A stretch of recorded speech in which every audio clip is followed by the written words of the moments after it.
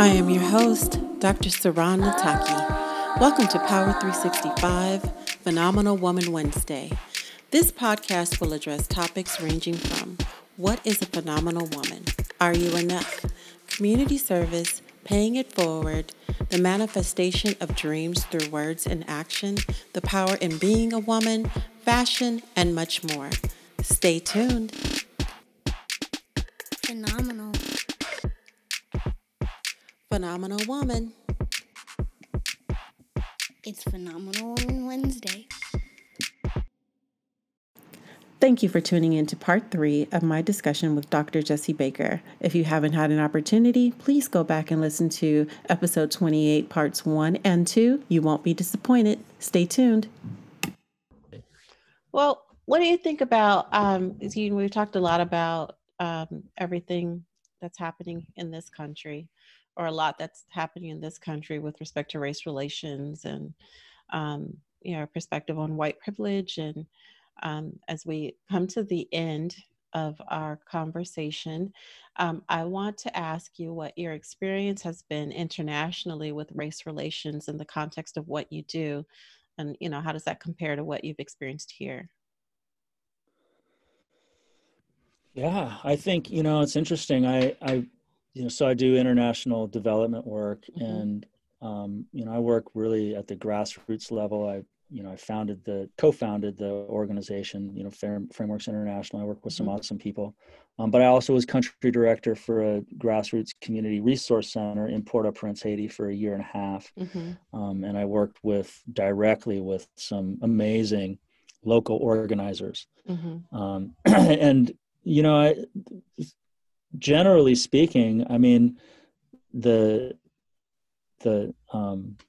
I guess it's institutions that have been charged with international development, and institutions hold institutionalized thought over, the past, so I'm teaching right now. I teach 2 classes at Chapman University. One is an undergrad class called The Politics of Humanitarianism, and the other is a graduate class that is strategic design for international NGOs. That's a non-governmental organization for listeners who might not know.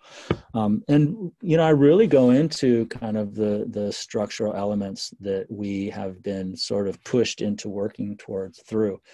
And, it's racist. So much of it is just blatant racism. And, the individual people who work in the field, would never acknowledge that they were racist people. It's hard for me to acknowledge that I am. One of the things we haven't touched on is what defines racism. How does that work? And I'm curious to get your perspectives on that, but we can do that. Hopefully we have some time to do that. Yeah, but, sure. We have it's the international development is so paternalistic, right? And it's rooted in this, people in Africa or Latin America said they can't take care of themselves. They don't really care about, the same kinds of things that we in the West, or Europe or the United States care about. We have to take care of them.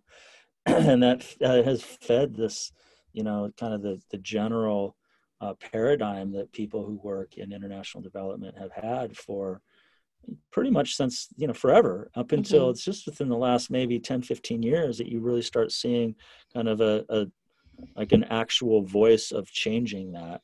And it's blatant, and we carry it out whether we want to or not. And that's where, I'm really curious what you think of racism, that in terms of the definition. So when I was, learning about racism, what have you, to us, you were a racist if you just believed that other races were inferior, right? And so if you were like, oh, I think all races are equal, okay, then I'm not a racist. I'm off the hook. I'm good. Don't worry about me, right? But really what it's about, as I understand it, and that's why I want you to hear your perspective. Sure. It's about oppression. It's about outcomes, and it's about maintaining a status quo that is unjust.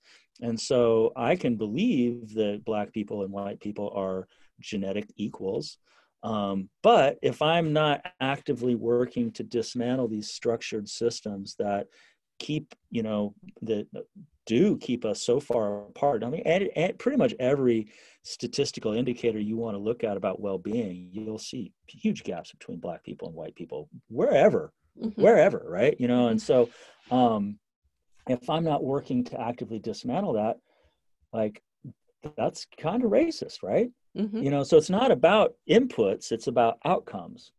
And the road to hell is paved with good intentions. So don't tell me what your intent was. That doesn't matter. What matters is what's the result. And so before I go further, I'm kind of curious what your perspectives are and what your thoughts are on that. Yeah, thank you for asking me. Yeah, I think that you've hit it nail on the head. Racism is not a belief so much as a set of actions or non-actions. If you are acting in a way that creates outcomes of disparity, and those that are disparate are it's based on their ethnicity, and even some would argue that the socioeconomic argument that it's really socioeconomics. Well, I don't think so, though. And I think that you have provided a great example of that, because you described yourself as having been on the lower end of the socioeconomic scale growing up, but you still understood, that you had privilege, and you still had a sense of ease as you navigated your life, and so that's not exactly true. Socioeconomics does play a part, because those that are of certain ethnic groups have a greater propensity to being on the lower end of the socioeconomic scale. So that then, plays out that way, but it definitely is not cart before the horse or horse before the cart. Race is a great predictor of that. And so yeah.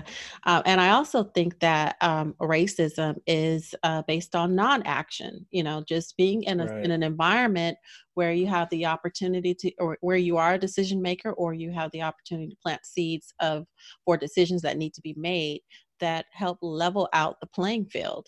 Are you someone who is in an environment where there are situations that arise that you just kind of like what you described with the systemic racism that exists within the police force? Are you just going along with it for fear of the impact it may have on you? Or are you going to make the difficult decision to make a difference, and make a difference not on a micro level, but also on a macro level? Are you going to be the one who in the when you're interviewing the candidates and you have, those of equal training and benefit to an organization, what are your final decisions based upon? And that's kind of a big one too, because that's very controversial, because that goes back to even, when I was coming into college as an undergrad from out of high school, there was the EOP program, the Equal Opportunity Program for minorities in terms of entrance. And so I recall being in high school, and a lot of my classmates, and honestly, I didn't want to go to a mainstream university. I wanted to attend a historically Black college. That was what I wanted to do. And so, and more so because historically Black colleges offer to people of color, specifically, our Black population, an opportunity to come together with others in the culture in a way that promote and kind of remove that element of, it's I don't know, how do I describe it? It's kind of a place where you can go and just be, just go and be and thrive in school, and not have to worry about the microaggressions, not have to worry about, those inequalities that might exist in other, brick and mortar schools. And so when I was, striving to do that, my first admission was to UCLA. My parents wanted me to attend UCLA, and UCLA, I grew up in Los Angeles, and UCLA was down the street. I didn't want to go to UCLA. Right. I didn't want to be at home. Right. I was trying to get out of the house. Yeah. And so Right. I hit the admission letters. It was UCLA, Berkeley, and UC Riverside, and a few other schools. I hid those letters under my bed because I was waiting for Howard University. That's where I wanted to attend. Right, And so when I finally got that letter, I'm like, oh my gosh, look, I got into college, and it's at Howard. Right. And so, but my classmates were feverishly waiting, for acceptance to UCLA, to, Right. to these other schools. Now, there was an assumption that Black kids were taking the seats of qualified white kids. And Right. And on some level, there was a subset at that time. There were a subset of admissions that were reserved for kids that were coming from communities that may not have been prepared in the same. They're trying to even level out the playing field, Right. And Sure. so, however, I attended school with them, my white counterparts, and I was prepared in the same classrooms that they were. And I took the SAT, and I qualified. Right. I had a GPA Right. that qualified.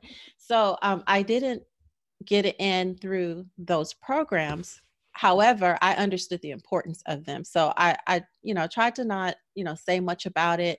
I didn't say much about my admission. Every week there would be like this summary thing in English where people would kind of share where they were going to school or whatnot. And I was just quiet until, I was waiting for that one letter. So finally I just got fed up. There was one kid who he would not shut up. He was just so annoying. And he would go on and on about how he was really upset because he wanted to, I think his school was UC Santa Barbara, that I still remember, that he wanted to get into. And he's like, the UCs are, they're giving out admissions to all the Black kids and so on and so on. And I said, you know what? Honestly, there's a reason for EOP program. So we had this discussion about it as a class. I said, but not every Black kid that's getting into college is having to have these concessions made. Like some are actually, qualified equitably, Right. to every other candidate. And I'm one of them. I got into UCLA weeks ago. And, and he's like, well, what's your GPA? What's your, and like, I had to show my credentials, to prove it. And I said, well, I'm not going to play that game with you. I'm not going to, go into that where I'm having to prove myself. However, believe it, it's true. I got into school, and so I guess I kind of went off on a tangent there, but to answer your question, I believe that, so I know that is a controversial issue in terms of making those kinds of decisions to level out the playing field. But that's my definition of racism. It's about, as you said, oppression. It's about making decisions that create disparities across ethnic groups. And it's about not stepping up to the plate when you have the opportunity to do so. That's what I think it is. Yeah. It's kind of Hippocratic oath sort of kind of thing. Like in a sense, I mean, if you're not working to solve a problem, you are part of the problem. Yeah, really. For sure. Mean, it's not, there's nothing to really get around that, But I wanted to tell a little, well, first of all, I feel like we could talk. This topic could be its own podcast on its own, but like, yes. There's, I was interviewed for a professorship a few years ago, and I was a finalist, and a lot of people thought I was the favorite because it was actually at Western State College, where I had gone for a couple of years, and I lived in Gunnison for a few years, and it was a director of a program that I have experience in. I knew a bunch of people in town, and it was seen by many as a foregone conclusion that I'd get the job. I did not get the job, and when I was going through the interview process, I was at a table of all white people. Mm-hmm. there were 3 white guys that all looked like me. We're all outdoorsy types, you know, and we're talking about like international development type work that you know, I would be setting curriculum for as part of this program. It was a really cool program. And then, you know, there were 2 women that were both white. And I thought, this is not going to go well for me. It shouldn't go well for me. This is a potential problem. And I don't remember if they asked me, can you see a potential problem, or what are some things against you or not? Or I just thought it, Mm-hmm. but I just thought it's too homogenous. Mm-hmm. And the person who got the job was a Latino who had better experience than me. He did. I went, you know, kind of jilted ex stalked him for a little bit, and I was like, okay, he's better than me. He's got more experience, Mm-hmm. and it's more appropriate for this kind of thing, you know. But he's a Latino, and I know that there are white people that would be like, I didn't get the job because, you know, Mm-hmm. Latino Mm-hmm. got it, and, you know, and I didn't get it because I'm white. And but part of me Yeah. also thought, well, like, even if we were exactly equal, or even if somehow I had a different set of skills that were Mm-hmm. probably better than some of his skills for certain things, you know, but like, I would be if I was hired, it would be denying the students a diversity of perspectives.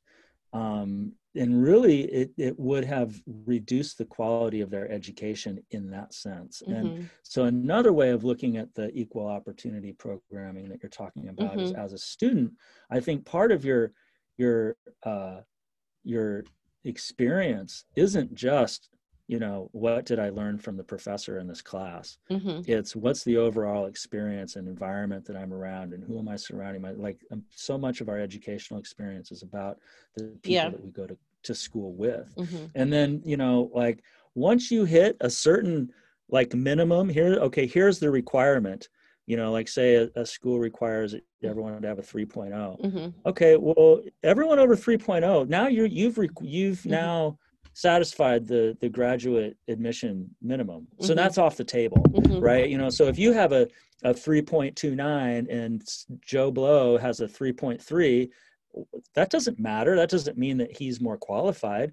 You guys are equally qualified, you know, because you've exceeded the minimum standard anyway, you know. And so I feel like a lot of people don't understand those components as well, that there's, like, it doesn't matter if we're talking about biodiversity, economic diversity, like you got stocks, you don't buy one stock, right? You buy a bunch of stocks. Right. Like, Right. diversity equals strength. It's always strength. That's right. You know, whatever we're talking about. And you know, it's a much richer experience. The priority should be leveling the playing field. I just want to make that known. And so, like, I'm supportive of those programs that Mm-hmm. that are like bridges. Ideally, we wouldn't need those programs, Yeah. but Yeah. we need them. So Yeah. you know, so no, we aren't there yet. So Yeah. we need that kind of stuff, you Yeah. know. But another element is the, you know, like the richness of the environment that you're working in. Mm-hmm. I don't know how much time you have. I've got plenty of time, but I haven't really talked about, there's a couple experiences that I had in Haiti that are relevant. And you asked about it. And of course I turned it into a discussion on how do you define racism. So I don't know. No, if you it's have time totally to go into fine. some of those things. Yeah, I'd love to hear that. So, I do want to yeah. say this though. I ended up not going to Howard. And okay. I was yeah. going to ask. Yeah, good. I wanted to know. Yeah. Where did you go? I didn't. I went to UC Riverside. I was Okay. admitted to a program there that was, suited for what I wanted to do at that time. But I didn't attend Howard. However, 2 of my children have attended historically Black colleges, and their experiences were what I'd hoped mine would have been. That's great. Yeah, and so they, my son specifically has. I mean, he's always been a kid who was very comfortable in any room. Like, never had any issue with, being uncomfortable, being the only one, being the majority, being the minority, being, any of that. Very confident. And I wanted him to have that experience. It wasn't actually his choice initially, but I really, really encouraged him to do it. And then after about a year in, he called me and he said, Mom, thank you. Thank you. He at that point, saw the value in that experience. So Yes, but anyway, I went to UC Riverside, and I had a great experience there. But yeah, I didn't end up going to Howard for a variety of reasons. Some of them economic, just the realization of, the cost of attending school out of state, Right. and Right. flights and all the other stuff that goes Right. along with doing Right. that, Yeah. being away from family, and that proximity. But my kids are a lot braver than I was, so. I think the number one basketball recruit, I don't know how much you pay attention to basketball recruiting, but in basketball, there's this phenomenon of one and done, right? You go to college for 1 year, and if you're good enough, you just go right into the pros after that 1 year. I think the number one recruit last year, who was recruited by Duke and all the blue chip programs, I think he went to Howard. I think he chose Howard because he's like, and so there's this movement, I think, in the African American community of if it's one and done, why not go to an HBC? I mean, it's, not that I would have any, a judgment on someone that goes to Duke or whatever and for 1 year do your thing, but I thought that was pretty cool that he chose to go there. Yeah, I did see that. It's pretty awesome. Okay. So what happened in Haiti, the some of this institutionalized stuff that I've seen, I mean, first of all, I couldn't, when I moved there, I started, so when I started the project, I had been there, I would go down for a few weeks at a time, but then I moved there in January of 2016, and I was there for a year and a half. And you meet expats and people who work in the field and all that sort of stuff that you're not exposed to if you just go down for a couple weeks at a time. And I was meeting all these people who were in positions of influence, right? And I kept hearing people say, I couldn't believe how often I heard people say Haitians don't have critical thinking ability. Oh, wow. It's just like, what? Every time I heard it, I would call it out like, that is a racist statement. Oh, no, it's really not. I work here. I can say, I'm like, no. You can't say that just because you work here, but I heard it a lot. Like, it was baffling to me. Now, unfortunately, I don't know if I should, whatever. A lot of people, the church has a lot of, there's a lot of churches, faith-based organizations, and there's ridiculous how much racism exists in those fields. But it's not just church groups that are faith-based organizations right here this, and so that's just kind of some of like, we'll just kind of put that in the discussion. We'll set that to the side here, just understanding that is a thing that exists. But I learned to ride a motorcycle in Haiti because that's how I could get around much quicker. Traffic is really bad. If you're in a car, you can't maneuver. You're just going to be stuck in traffic all the time. It's cheaper, way cheaper, and I could actually take it into the mountains, which is where the programs, the projects that we do are in mountains where there's no roads. But this one particular time I was coming back, and I had always been told, if you ever get in a traffic incident, you have to leave, do anything you can, just do not hang around. You're going to be, no one's going to listen to you. You're going to be blamed for whether you're at fault or not. And it very easily could get violent. Right. And I'm like, okay, whatever. It's in my head. Right. So I go through, in order to get to our project area, I have to go through this town called Croix-des-Bouquets. And it's like a traffic, point, like a center where different roads come and meet there, and then it's tons and tons and tons of traffic, and it's chaotic, and it's motorcycles everywhere, and it's so I'm coming back, and this is maybe 2 months in from having learned how to ride a motorcycle, and I'm driving through this traffic jam, and I have to go through this particular area it's the only way to get to where my project is, our project is, I should say.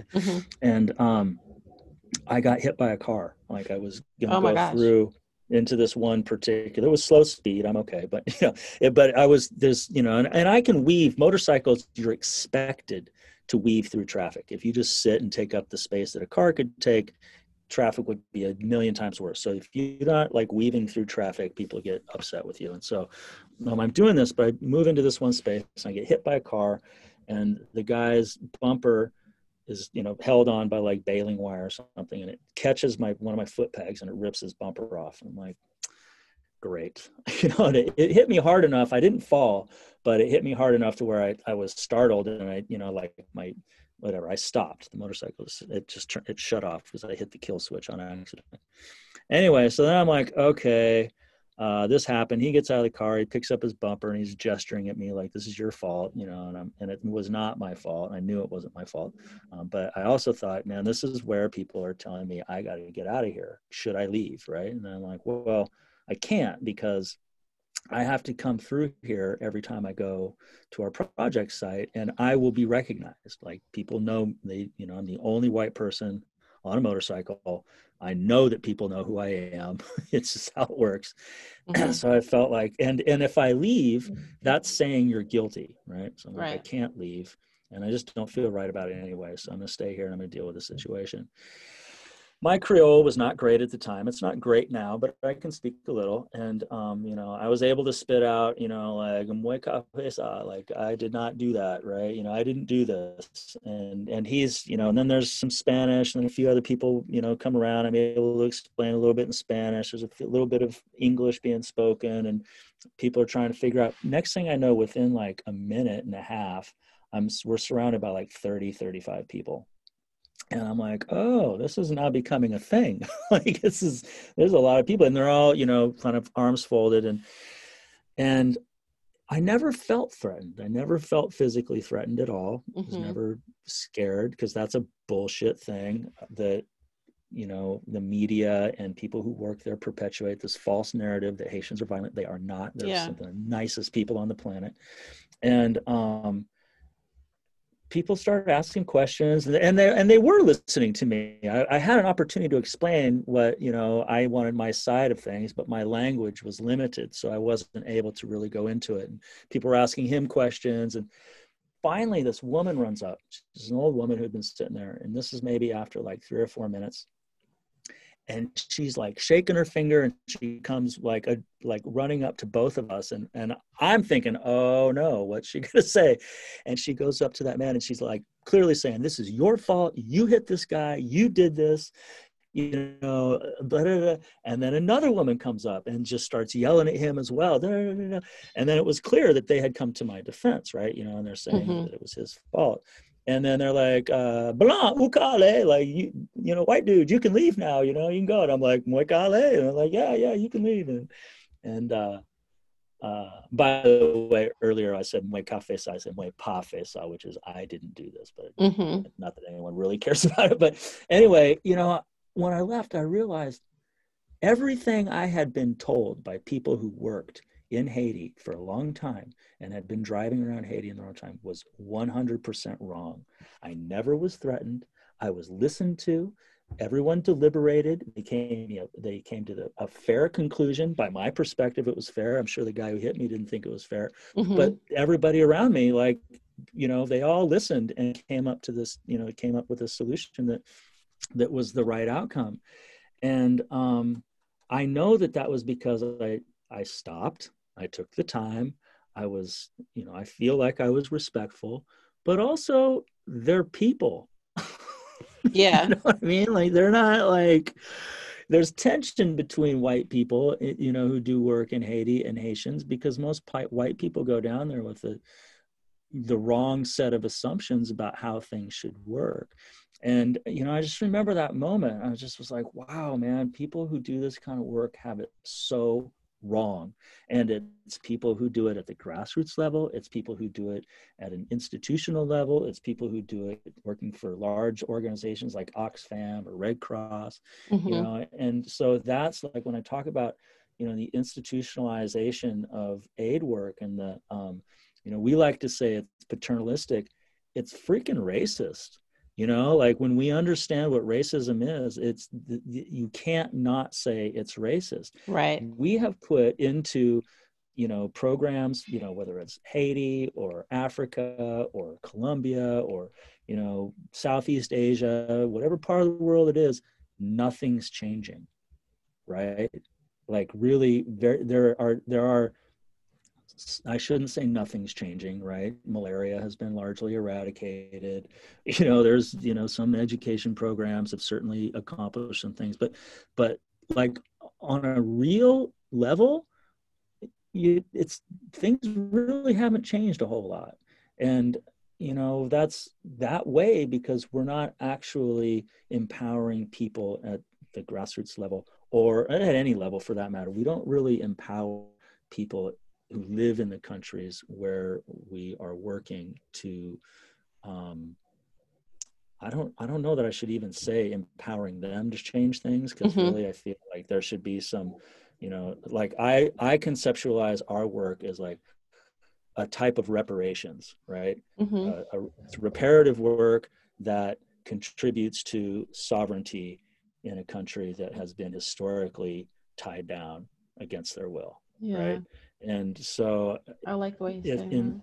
If we're not seeing countries, equalize, it's not because of them, it's because of us, right? So like in that TED talk that I had you watch, I made the point that when I look at kind of these statistical disparities between Black people and white people, I've thought, okay, why do we have these disparities, generally speaking? And there's really kind of two, I guess, trains of thought there, right? There's the idea that, okay, these statistical disparities, the gap between Black people and white people is so large because we have systemic and institutionalized racism. That's my belief. Or they're not capable, right? That's the ugly kind of blatant racism of, you know what I mean? And so if you can't actually say it's systemically, derived, you're automatically putting yourself in this other category of, they're not capable. And a kind of a code word for saying they're not capable is, we have these paternalistic, it's that paternalism, right?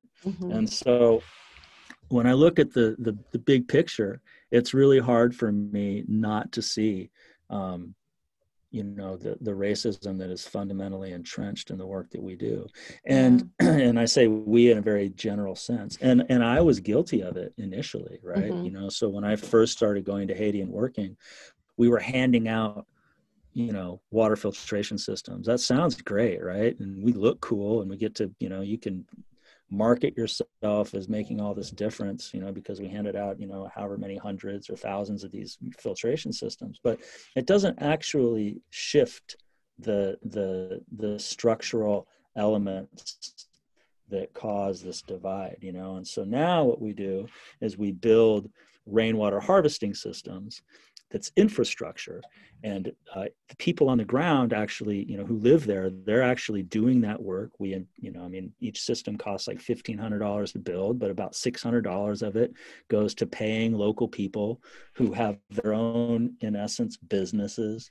And then those rainwater harvesting systems, it's not just that they're providing water for communities that don't have access to it, and therefore improving their community health. They then turn around and they figured out ways to where now, like, okay, I'm really oversimplifying things, but climate change has shifted weather patterns, and so they can no longer rely on the growing seasons that they typically have been able to rely on.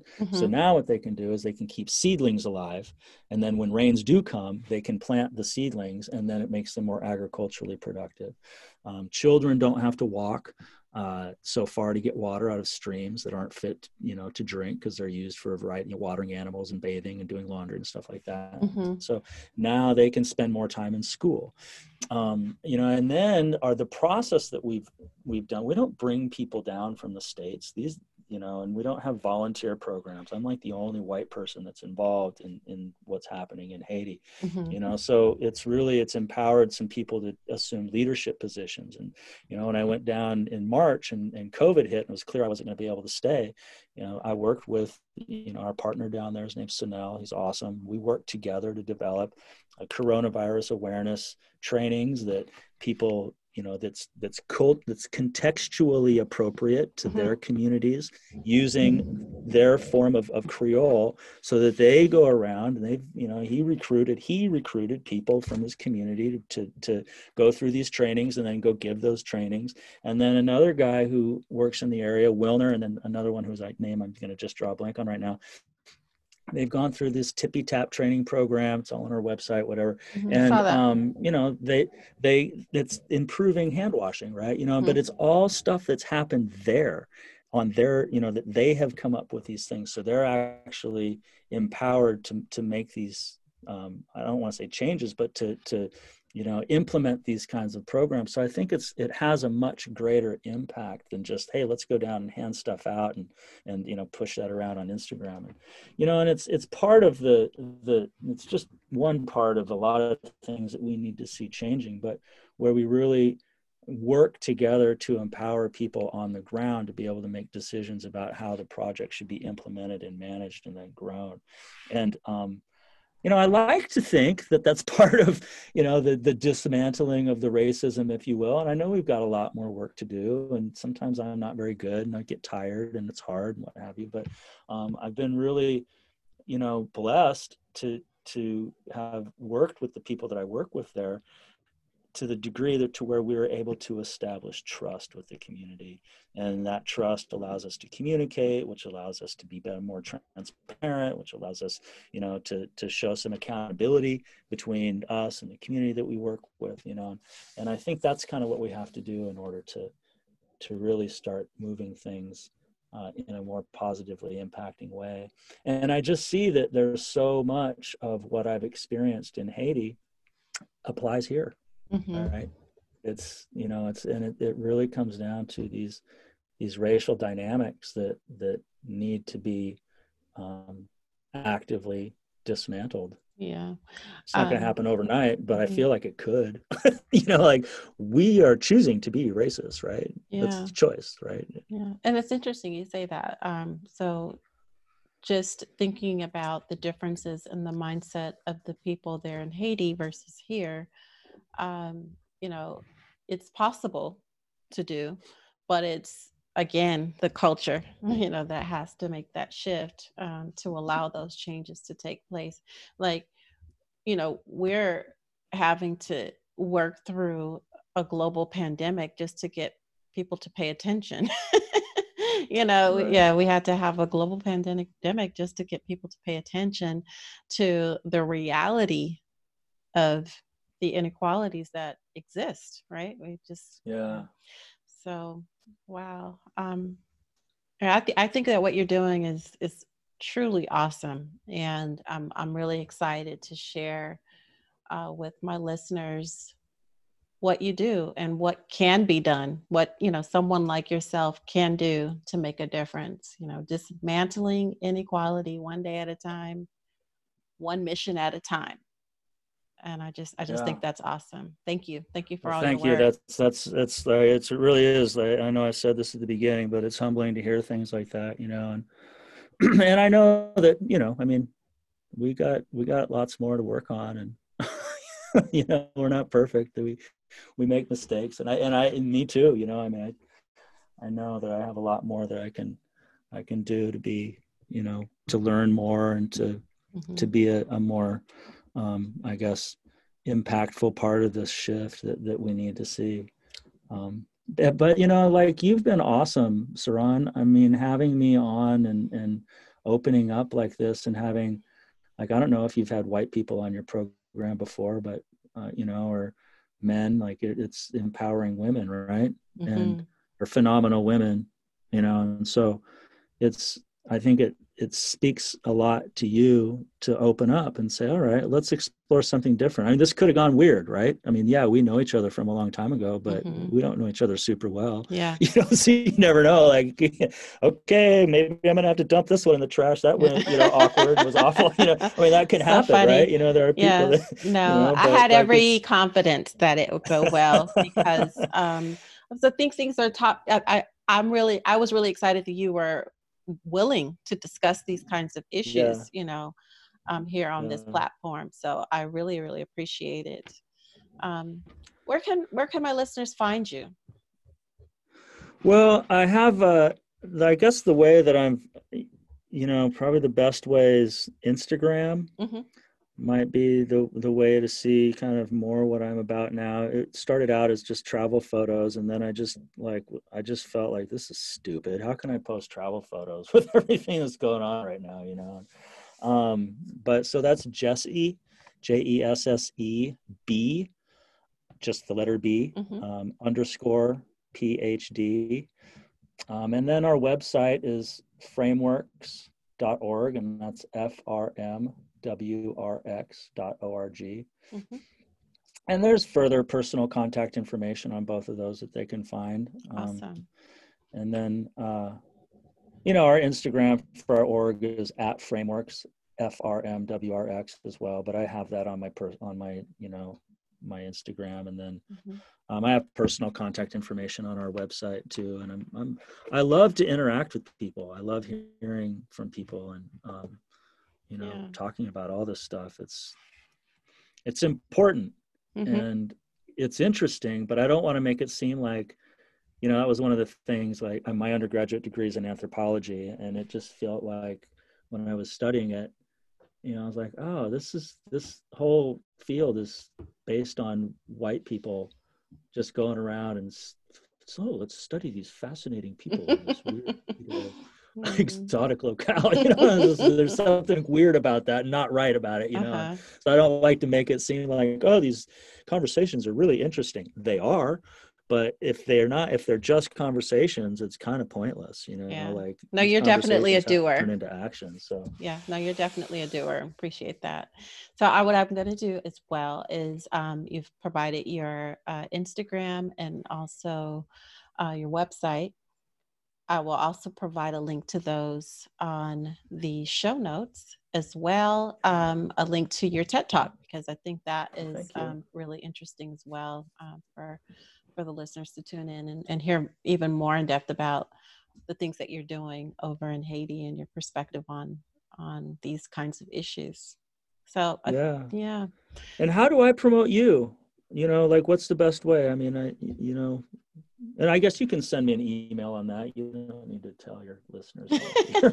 You tell me how to promote you. But I want to put it out there, because I've listened to a couple of your episodes, and they're really, they're interesting. Yeah. They're really interesting. Thank you. Not interesting, and again, in an entertaining way, but like it's informative. And I think that, what's interesting, or I guess one of the cool things about podcasts is that it doesn't have to be interactive, right? I can turn it on and you can do your thing, and I can be like, oh, like you and I were talking on one of our phone calls about, I'm just drawing a blank right now, but the women that you were interviewing, had that YouTube program, and there were some interesting insights that I would not have had if I hadn't been listening. Oh, what's so it's a good way. Yeah.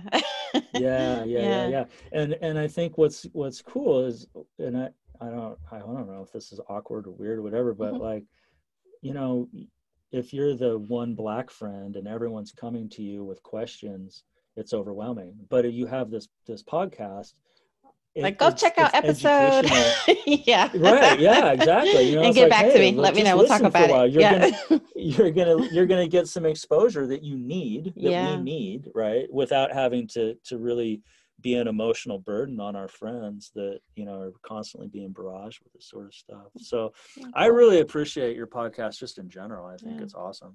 Yeah. Well, the best way to support the podcast is to share it, to like, to subscribe, comment on any of the platforms that where you'll find it, which is on iTunes as well as SoundCloud, and also on YouTube. So I will definitely provide you additional information about how to do that. Cool. So that's the best way to support the podcast. But it has been so wonderful to sit down and talk to you today. I've learned so much. Yeah, me too. Yeah, I'm excited. I really, that was cool. Yeah. Maybe we'll do it again in the future at some point. I would love to. Maybe I'll have a podcast and I can have you as a guest. Oh, awesome. Yeah, please do it. That would be amazing. Okay. Yeah. Well, all right. Well, thank you so much for having me, Saran. I really appreciate it. Thank you. Take care. All right. I believe that every woman gifts the universe with her own strengths and unique characteristics. Simply because she is born, the universe benefits. Every woman is growing, learning, and evolving Only positive seeds are sown here, no matter how flawed the soil. Phenomenal. Phenomenal woman. It's Phenomenal Wednesday. Tune in Wednesdays. Phenomenal Woman Wednesday podcast can be found on iTunes, SoundCloud, and YouTube. You may also visit our website at www.pwwr365.com.